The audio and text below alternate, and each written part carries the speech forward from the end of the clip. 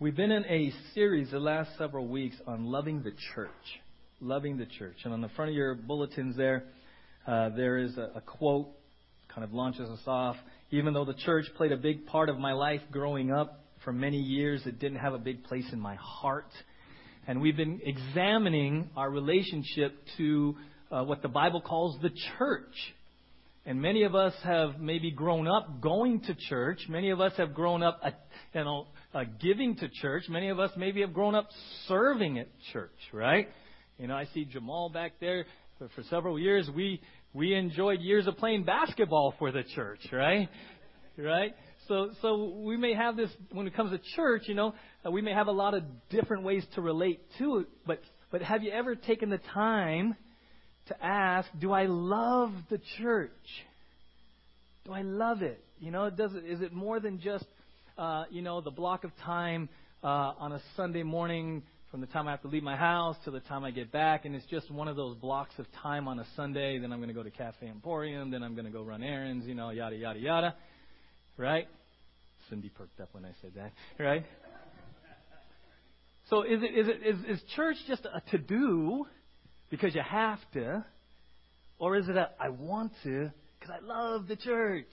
I love the church, right? And so we're understanding that if we're going to love the church, we have to understand what God says about the church. And that's what we've been doing all these past weeks. In your bulletin there, the very top, there's 1, 2, 3, 4, 5 things that we looked at, and we're not going to look at those again. I encourage you to go online and listen to those messages. And today, we're going to jump right into, it says on there, the church is the pillar and foundation of the truth. Let's look at 1 Timothy chapter 3. We'll read those same 2 verses we read at the very beginning of service. It says, although I hope to come to you soon, 1 Timothy 3:14, although I hope to come to you soon, I am writing you these instructions so that if I am delayed, you will know how people ought to conduct themselves in God's household. Okay, so this is what we focus on, which is the church of the living God. We spent time this morning already in that. And then the next phrase, the pillar and foundation of the truth. Of the truth. Let's pray together. Lord, thank you for your church. And over the last several weeks, we've learned that the church is your bride. And you are passionately in love with your bride. We've learned that the church belongs to you and is being built by you. We learned that the church is the body of Christ, and we all have a part to play. We spent 2 weeks looking at the church as the household or the family of God. And what it means to not just enjoy privileges of being a part of that family, but more specifically, what are our responsibilities as part of the family of God? And then now, in 1 Timothy 3:15, he very specifically states that your church is the pillar and foundation of truth. And so we ask you this morning, through the Spirit of truth, to open our hearts, our minds, to understand, to rightly divide your word. And Lord, then not just to be hearers, but ultimately to be doers. Lord, with the truth that you would reveal to each one of us this morning through Scripture, Lord, would you then show us how to make that real? Because we know in Romans 12:2 that we are transformed through the renewing of our mind. Through not just the understanding of Scripture, but the application of it. So Father, thank you for being the living God. Thank you for the living Word. And we ask you now to do what only you can do as we open your Word and desire to grow through it. And all God's people said? Amen. All right. So it says there, right, the church is the pillar and foundation of the truth. Now, this is Paul writing to Timothy, and he's in the city of Ephesus. And so these are letters. If you didn't know, this was a letter. And so the church in Ephesus, the minute that they would have read that and said right there what you just read, the pillar and foundation of truth, they right away, in the context of this letter, they right away would have got this picture. And here's the picture they would have got. The Temple of Diana. That was in Ephesus. One of the 7 wonders of the world. 127 pillars. And so the Apostle Paul says, hey, Timothy, the church is the pillar and foundation of truth. And all the Christians in Ephesus would have said, what? Their understanding of pillar and foundation would have been directly related to the Temple of Diana. Those pillars are huge. I don't know if you can notice. These are the current ruins. There's people right there. Like how huge that. I mean, they're just super wide, super tall, right?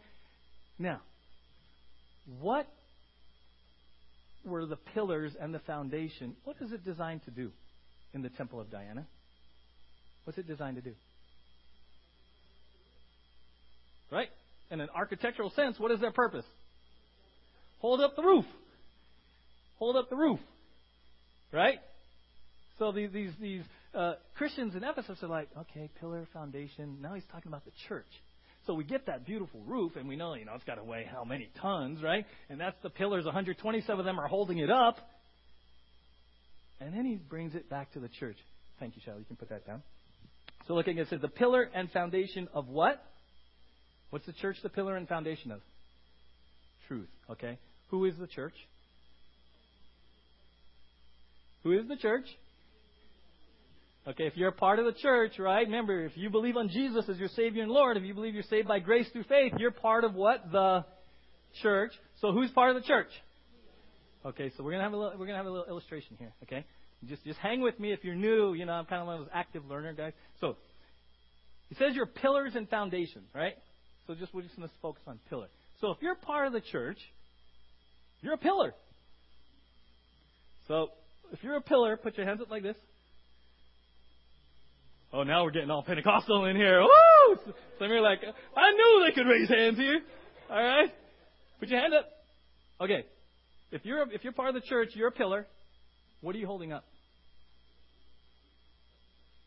What are we? Okay, don't take your eyes off me. Just everyone do this and look around real quick. Look around. Look in the room. If you're part of the church, you're a pillar and foundation of something. What? Truth. Okay. Okay. Everyone's like, oh, can we put the truth down now? My arms hurt, right? That's it. We're going to weightlifting now, right? Okay, not me. Not me. If you're part of the church, you're a pillar and foundation, and those verses say you are doing something. You are commanded. Your purpose is to be a part of holding up, supporting something. And you better know what it is you're supposed to be supporting. It's foundational to the purpose of the church. It's foundational. The Temple of Diana would be not the Temple of Diana without the pillars. It's absolutely essential. The pillars are absolutely essential to hold up that roof, to hold up the structure, right? You, the church, we are absolutely essential to hold up what? The truth. What is that? Remember, Pilate has that interaction with Jesus, and he asks that very famous question. What is truth? See, because we better know what it is, because when you leave here like this. If you didn't know, you go out into the community like this. You're still a pillar. You're not just a pillar from 9 to 10, 15. You leave here because you never stop being the church. So if we're called to be pillars, if we're called to be supporting something, if we're called to be testifying to something for all the world to see, we better have a grasp of the biblical definition of what? Truth. Now, truth, for some of you, you may want to check out, I know what truth is. Do you? Especially in the context of our world. Pilate's question is extremely important, especially in the context of our culture. What is truth? And to sort of introduce this, I want to show you a little video that may challenge you a little bit and actually may help you to understand if you profess to be part of the church and you profess to be holding up truth, you're probably going to understand when you leave here why you're not so popular. Why the world doesn't like you very much. Okay? Go ahead, Shai. Let's watch this video. This is a red balloon. It's true, it's red. We all know our colors. The absolute truth is that this balloon is red. No, it's not. That's green. What? This right here is a green balloon. That is the prettiest yellow balloon. Yellow? This is red. Yeah, come over here. No, it's green. It's red! Yeah, I know. It's a red balloon. Hey, will you look at it from my point of view, please? What? Hey, nice blue balloon. It's green! Green? It's red. What? Why are you saying it's red when it's blue, huh? It's totally purple from here. Purple? Okay, you know what? Let's just settle this once and for all, okay? Where are you going? Hey, what color is this balloon? I only see in black and white. Hey, Mark. What color? There is no balloon. This is ridiculous. Hey, I know what the problem is. Look, my mom taught me that this was blue. But, then she said this is red and green, yellow, and on and on. Okay, I get that your mom taught you that was blue, but, that's not the truth. Whoa, why are you talking bad about his mom? Yeah. I'm not. Listen, I respect your mother. Thank you. And the way she raised you. She taught you that was blue. Our moms taught us that it was red. That's the way it goes. I thought you said it was green. It is green. See, I'm smart. I went to college. And in college, I learned all these different theories about color. Really? And my color professors who have doctorates in color. Do you have a doctorate in color? No. It shows. Okay? They can't even agree on one theory of color, so you have to look at all the different theories and pick which one works best for you. And green is great for me. That makes sense. Thank you. No, you can't just pick whatever color fits your life the best. Red is red. Okay, do you know the word intolerant? Yeah. Because that's what you're being right now. All right, you're shoving your opinion down my throat. Okay, it's not my opinion, it's the truth. Hold on. All we're saying is that we need to stop arguing about trivial things. Like truth. The funny thing about truth is, it's true, whether you believe it or not. Mm-hmm. I thought I knew what truth was. Now I'm really confused. Wow. Sound familiar? Right? That's the world we live in. That is the world we live in. And into that world, God says, you, the church, are to be the pillar and foundation of truth. And I love that video because it just, in a minute and a half, captures the current state of affairs when it comes to truth in our society. And it captures in a very sort of comedic way, but a very powerful way, why we, if you call yourself a part of the church, are on the unpopular list. And it's very important that you understand and settle the issue of biblical truth. And why is it important? One, because we see in 1 Timothy 3, you're called to be a pillar and foundation of it. Okay? But the other thing is this. For many of us in our relationship with the Lord, and then let's get real practical, in our obedience and in our sanctification process, many of us do this and go up and down, and we get frustrated, and we have seasons of obedience and then seasons of disobedience, and we're hot and we're cold and all. A lot of that is directly tied to how you view truth. Because even in the church, opinion, preference, taste is seeped in. See, a lot of us, if you call yourself a Christian, what you have said is there is a truth about Jesus Christ and what He did at the cross. There's a truth that happened, and I believe I'm affirming that truth that happened. It's true whether or not I believe it. I'm affirming that. I believe that. So we get saved because we affirm a true fact in history about Jesus Christ, true facts about who He is and what He accomplished. Our belief affirms that truth that's out there. But when it comes down to daily life, and God begins to reveal His truth about issues in our life, we may struggle with being so embracing. And then all of a sudden, well, I don't think God would say that. I don't think that's what He meant. A loving God wouldn't. Right?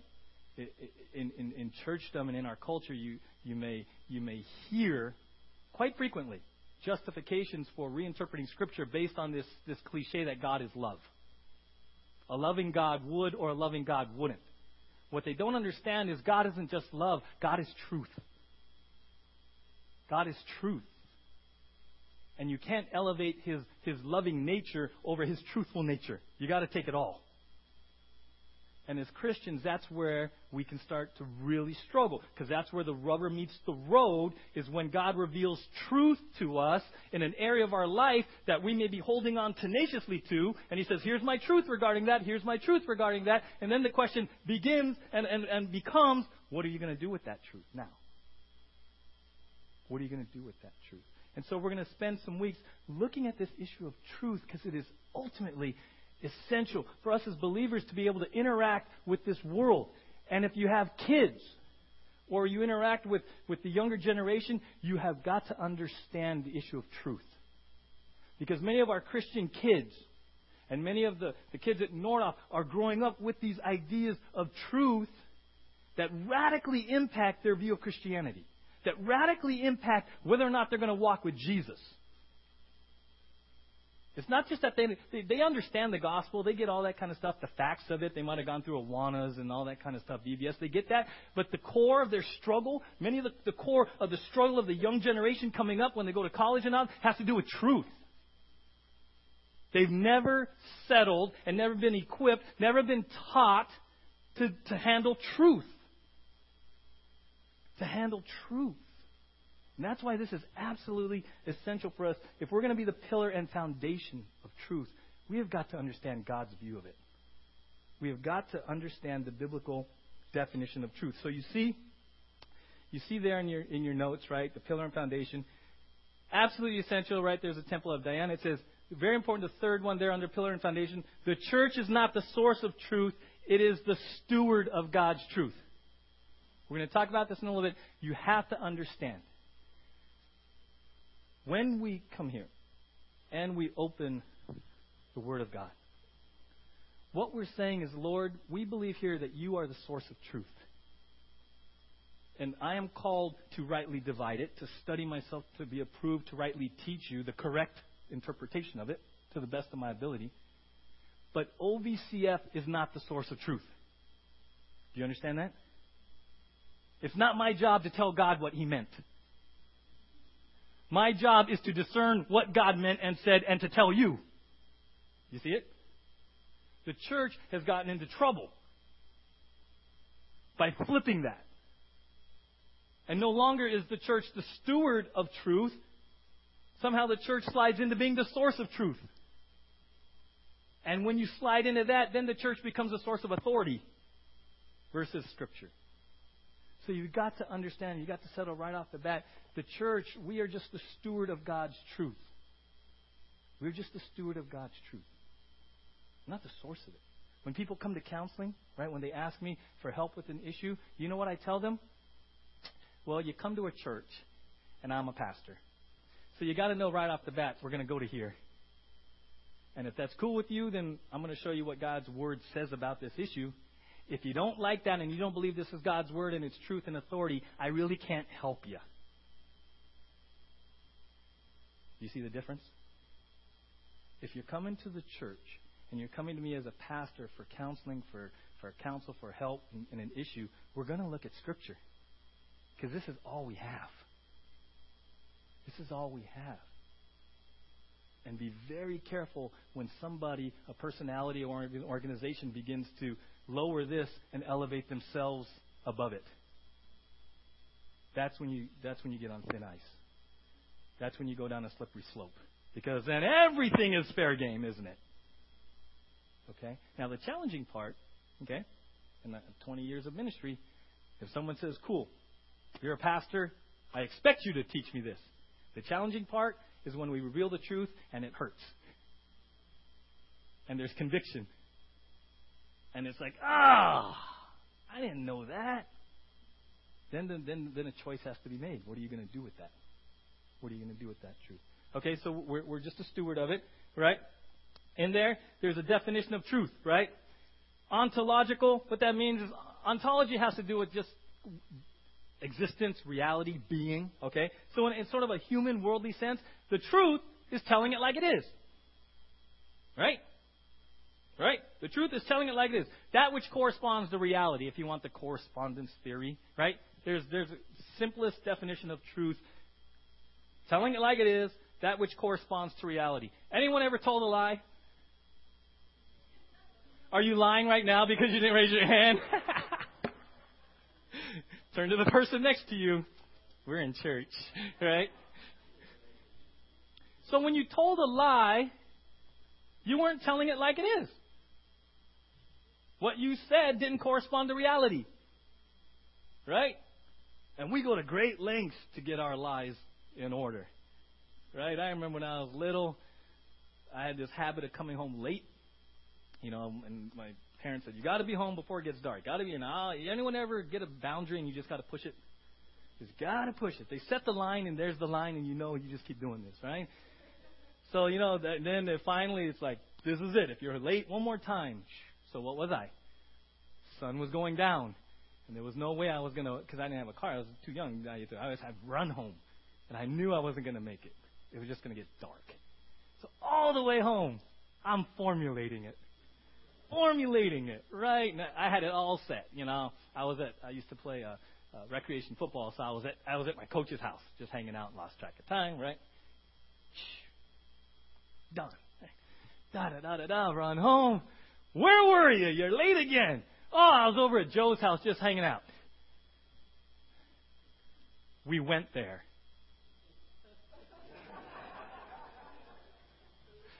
Right, okay, you got me. I lied, right? I didn't tell it like it was.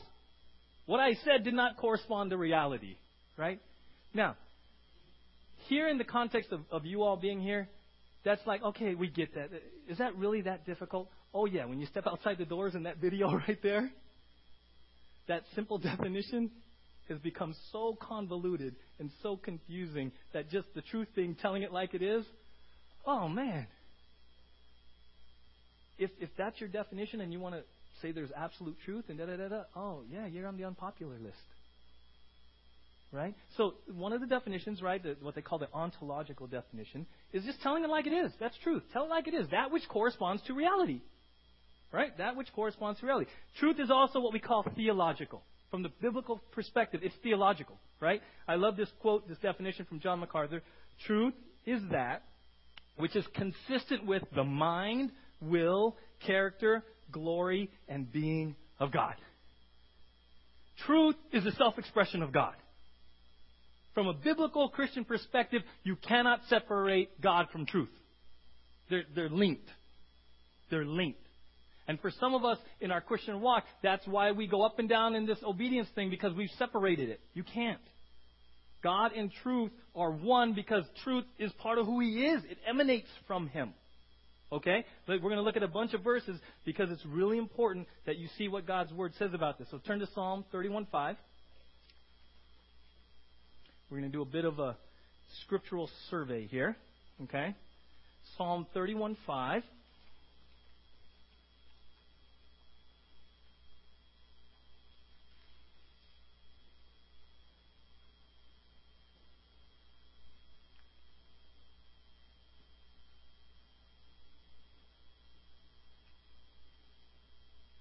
All right.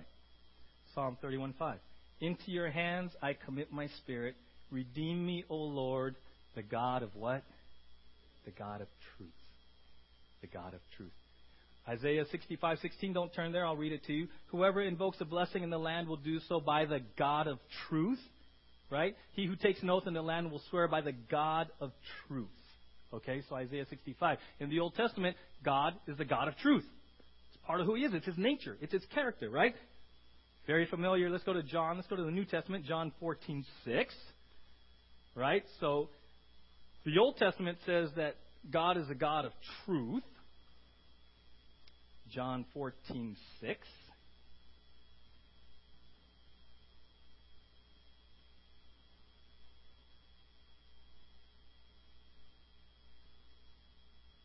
John 14:6. Jesus answered, I am the way and what? the truth, and the life. No one comes to the Father except through me. So the Old Testament, God is the God of truth. What is Jesus affirming about himself in John 14:6? That he's God. He doesn't say, Jesus doesn't say, hey, I tell the truth. He says, I am the truth. It's his character, it's his nature. He is the truth. Truth isn't just a what, it's a who.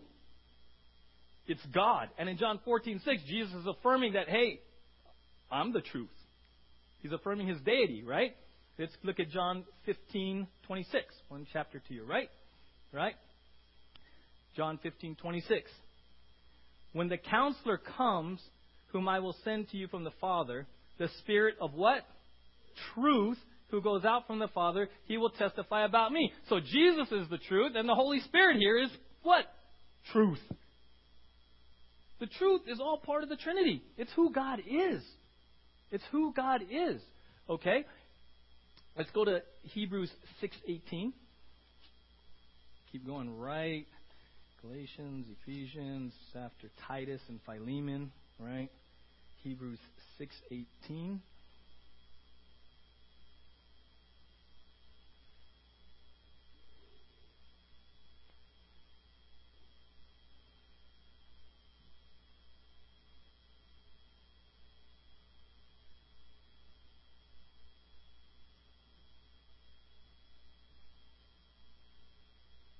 Okay, Hebrews 6:18. God did this so that by two unchangeable things in which it is impossible for God to what? Lie. We who have fled to take hold of the hope offered to us may be greatly encouraged. So God is the God of truth. In Hebrews 6:18, it says it's impossible for God to do something. What can't God do? So if anyone ever asks you, hey, can God do everything? You ever hear that? You ever hear one of those type of things? There is actually something it is impossible for God to do. According to that verse, what is it? Lie. God cannot do anything that's opposed to his nature. That's the answer to that. So God is the God of truth. Hebrews 6:18 kind of puts a period, exclamation. It's impossible for him to lie. So from a biblical perspective, you have to understand truth cannot be separated from the nature of God. It's one and the same. One and the same. Okay? It also says, let's go back to the left to the book of John, right? So Jesus is the truth. There's the Spirit of truth. God is the God of truth. It's impossible for him to lie. John 17:17.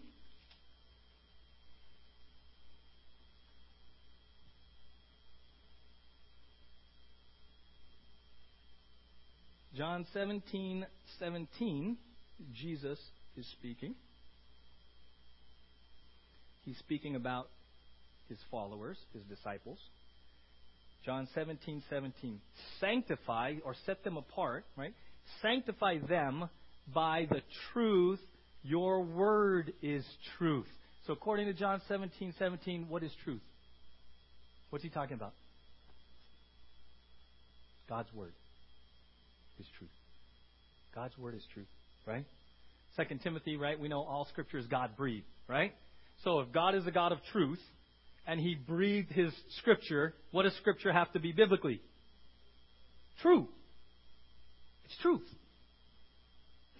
Okay? So here's the challenge as I was working through this.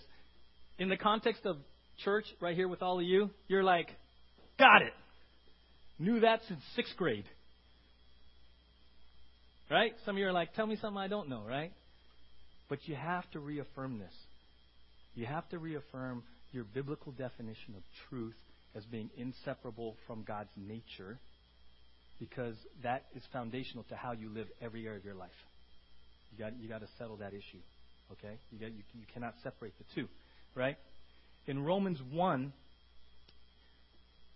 it speaks about the consequences of choosing to ignore, or it says suppress God's truth, right? So let's look at Romans 1, okay? So let's begin to see what happens if we try to separate truth from God. Okay, we just said they're inseparable, but what happens when you try to separate truth from the nature of God? What's the consequence, right? So let's look at Romans 1, Acts, and then Romans. Romans 1, we're starting in verse 21. Okay? Actually, I'm sorry, verse 18. Romans 1:18. Romans 1:18. The wrath of God is being revealed from heaven against all the godlessness and wickedness of men who suppress the truth by their wickedness. Since what may be known about God is plain to them, because God has made it plain to them. For since the creation of the world, God's invisible qualities, His eternal power and His divine nature have been clearly seen, being understood from what has been made, so that men are without excuse. For although they knew God, they neither glorified Him as God nor gave thanks to Him, but their thinking became futile, their foolish hearts were darkened. Although they came to be wise, they became fools and exchanged the glory of the immortal God for images made to look like mortal man and birds and animals and reptiles. What happens here? God says, hey, I've revealed truth to you in nature. It's easy to see, right? God is the source. He reveals truth. In these verses, He's saying, hey, I revealed it to you. And you chose, it's a very important word, they suppressed it. It was an active choice to suppress what God was revealing to them. It was a choice they made. And as a consequence, they just cycled down into sin and unrighteousness. It says, what does it say, right? It says, their foolish hearts were darkened, their thinking became futile. See, if you separate God and truth, Romans chapter 1 gives you the consequence. You're just going to spin into unrighteousness and selfishness and self-seeking. And your heart's going to become darkened, and you're going to get all twisted if you try to do your own thing apart from God's truth. That's what He's saying. This is the consequence of separating. Let's keep reading. Therefore, God gave them over in sinful desires of their hearts to sexual impurity for the degrading of their bodies with one another. Here's verse 25. They exchanged the truth of God for a lie and worshipped and served created things rather than Creator who is forever praised. Amen. You know what they did? It says right there, hey, God says, here's the truth. I'm revealing truth to you. And you know what they did in that verse? Not only did they suppress it, they said, nah, we don't want your truth. We want the lie. And what was the lie? Idolatry. The lie was elevating man, the created, over the Creator. So look at the world today. Look at the world today that has taken God out of everything, but then separated God from truth. And who gets elevated when you separate God and truth? Man. It's all about me. It's all about self. It's all about selfish desires. It's all about pleasing self. It's all about desire. What they're saying is, hey, God revealed truth. They exchanged it. They flipped it. And now it's all about idolatry. Now they elevate man and self-centeredness and self-seeking, the created rather than the Creator. That's what happens when you separate. Now think about your own life as a Christian. When God reveals truth to you about an area in your life and you struggle with it, why are you struggling? Because you're struggling with who's on the throne. God brings truth to an area that you're struggling with, and He wants to get your life in line with His truth. And the reason we struggle is because it's a struggle of self. It's a struggle of putting God and His authority and His truth on the throne in this area and us submitting to it. In the church, that's why we struggle. Because we all have a choice.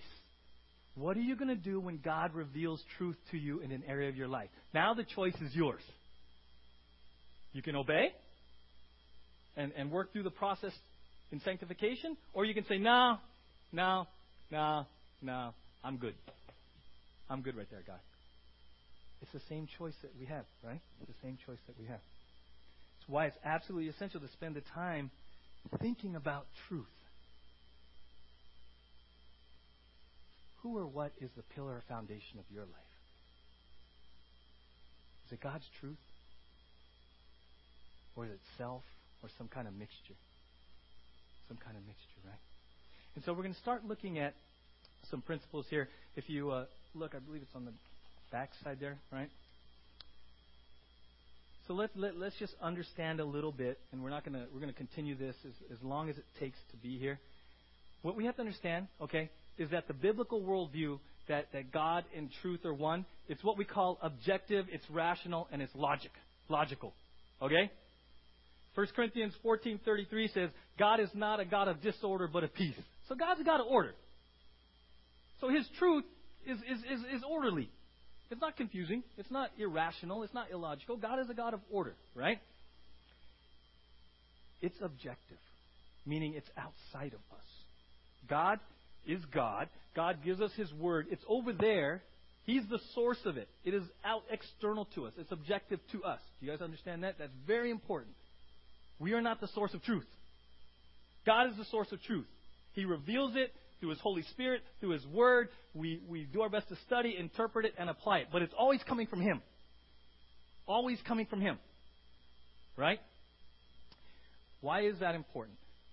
Because the world out there does no longer believe in objective truth. The world out there says truth comes from you. And you. And you. And we all make our own truth. And you Christians, with this idea that there's a God out there, a God of truth, and you Christians that believe that He spoke through His Word, and you Christians who believe in objective and absolute truth is coming from over there to us, that we're supposed to conform to that, you Christians have just, you're back in the dark ages. Because now, in our age, it's whatever you believe. It's subjective. It's what works for you. Hey, Diana, what works for you is good for you because it works. And Daryl, what works for Daryl is good for Daryl because it works. And Tina, what makes you feel good makes you feel good. And Susan, if something else makes you feel good, well, that's okay. And we're going to spend more and more time looking at this because this is where the rubber meets the road, and this is where we have to be very discerning as believers about this idea of truth. Right? And I want to give you one example, then we're going to call it.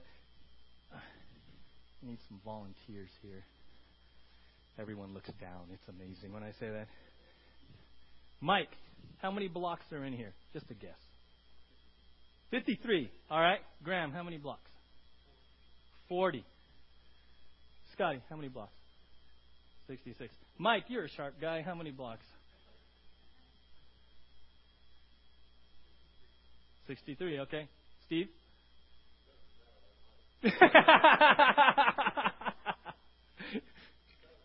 What's that? Okay. The right answer is 55. Round of applause for Michael Annie, right? You get to hold that for now. You don't get to keep it, right? Don't build anything either, right? So the right answer was 55, and he wins the prize because he was closest to the right answer. There was a right answer. There was 55, all right? Ernie, pick a starburst. What did you? Yellow. Susan, you want to pick a starburst? Mike, you want to? Oh, 2 for 1. Okay, yellow. Andrea, you want to pick one? She went pink. She went pink. Okay. Brenda, do you want to pick one? Okay. She went red. Okay, so put up red, pink, yellows. All right. Which one of those is right?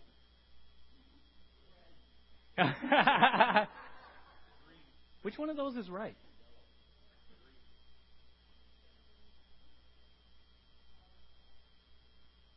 All of them are right? Let me ask you this. Is that the right question to ask? See the difference, can I get this? Can I get your, trying to hide it, take it home? Okay, so here's the difference. There's a right answer to the number. Right? There's a right answer. There's literally 55. That has to do with objective fact. Truth. Telling it like it is. Right? That corresponds to reality. If we were to count this, there'd be 55. That's reality. This is a matter of taste and preference. It's a matter of taste and preference. Opinion. So I can't ask which one is right because it's a matter of taste. No, you get to keep that. It's a matter of taste. Do you understand what I'm saying? Now, here's the challenge for us as we move forward. The world says, hey, you Christians, Christianity, Judaism, Islam, it's all just a matter of taste. It's just a matter of taste. You Christians want to make it a matter of right and wrong. You Christians got it all wrong now. We've moved past that in this postmodern world. All religion is just taste and preference and opinion. You Christians can't tell people they're wrong. You Christians can't say there's objective, absolute truth. Who do you think you are? So is your Christian faith right? Or preference, opinion, taste? And your answer to that impacts every area of your life. Every decision you make, everything. Because if it's right, then that means it's true. And we're going to see the answer. The answer, I'll let you out there. Christianity is this. And I'm going to tell you why. Because in 1 Corinthians 15, the Apostle Paul says, if the resurrection didn't happen, your faith and my faith is in vain. See, you have to understand, the resurrection is not taste, opinion, preference. The resurrection of Jesus Christ is a historical fact. It either happened or it didn't happen. There's a right answer, right? So our faith is based on objective truth, not taste, not preference. You got to settle that issue.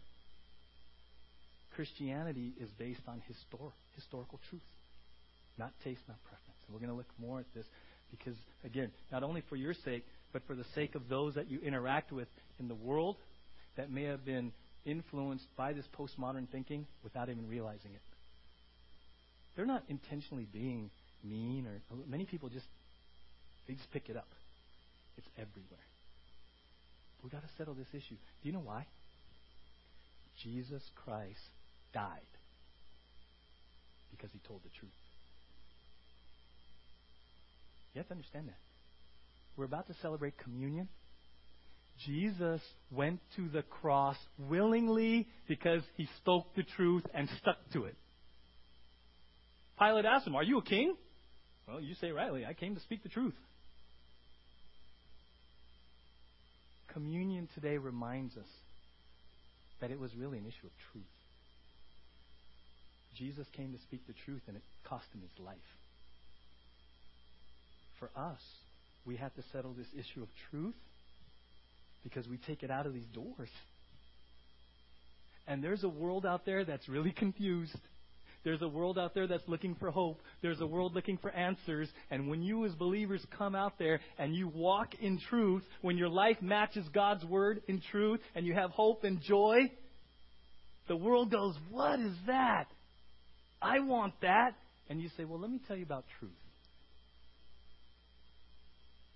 Let me tell you about truth." So as we prepare for communion, let's just be reminded. Jesus went to the cross because he told the truth. Because he told the truth. Lord, thank you for reminding us today that your church is the pillar and foundation of truth.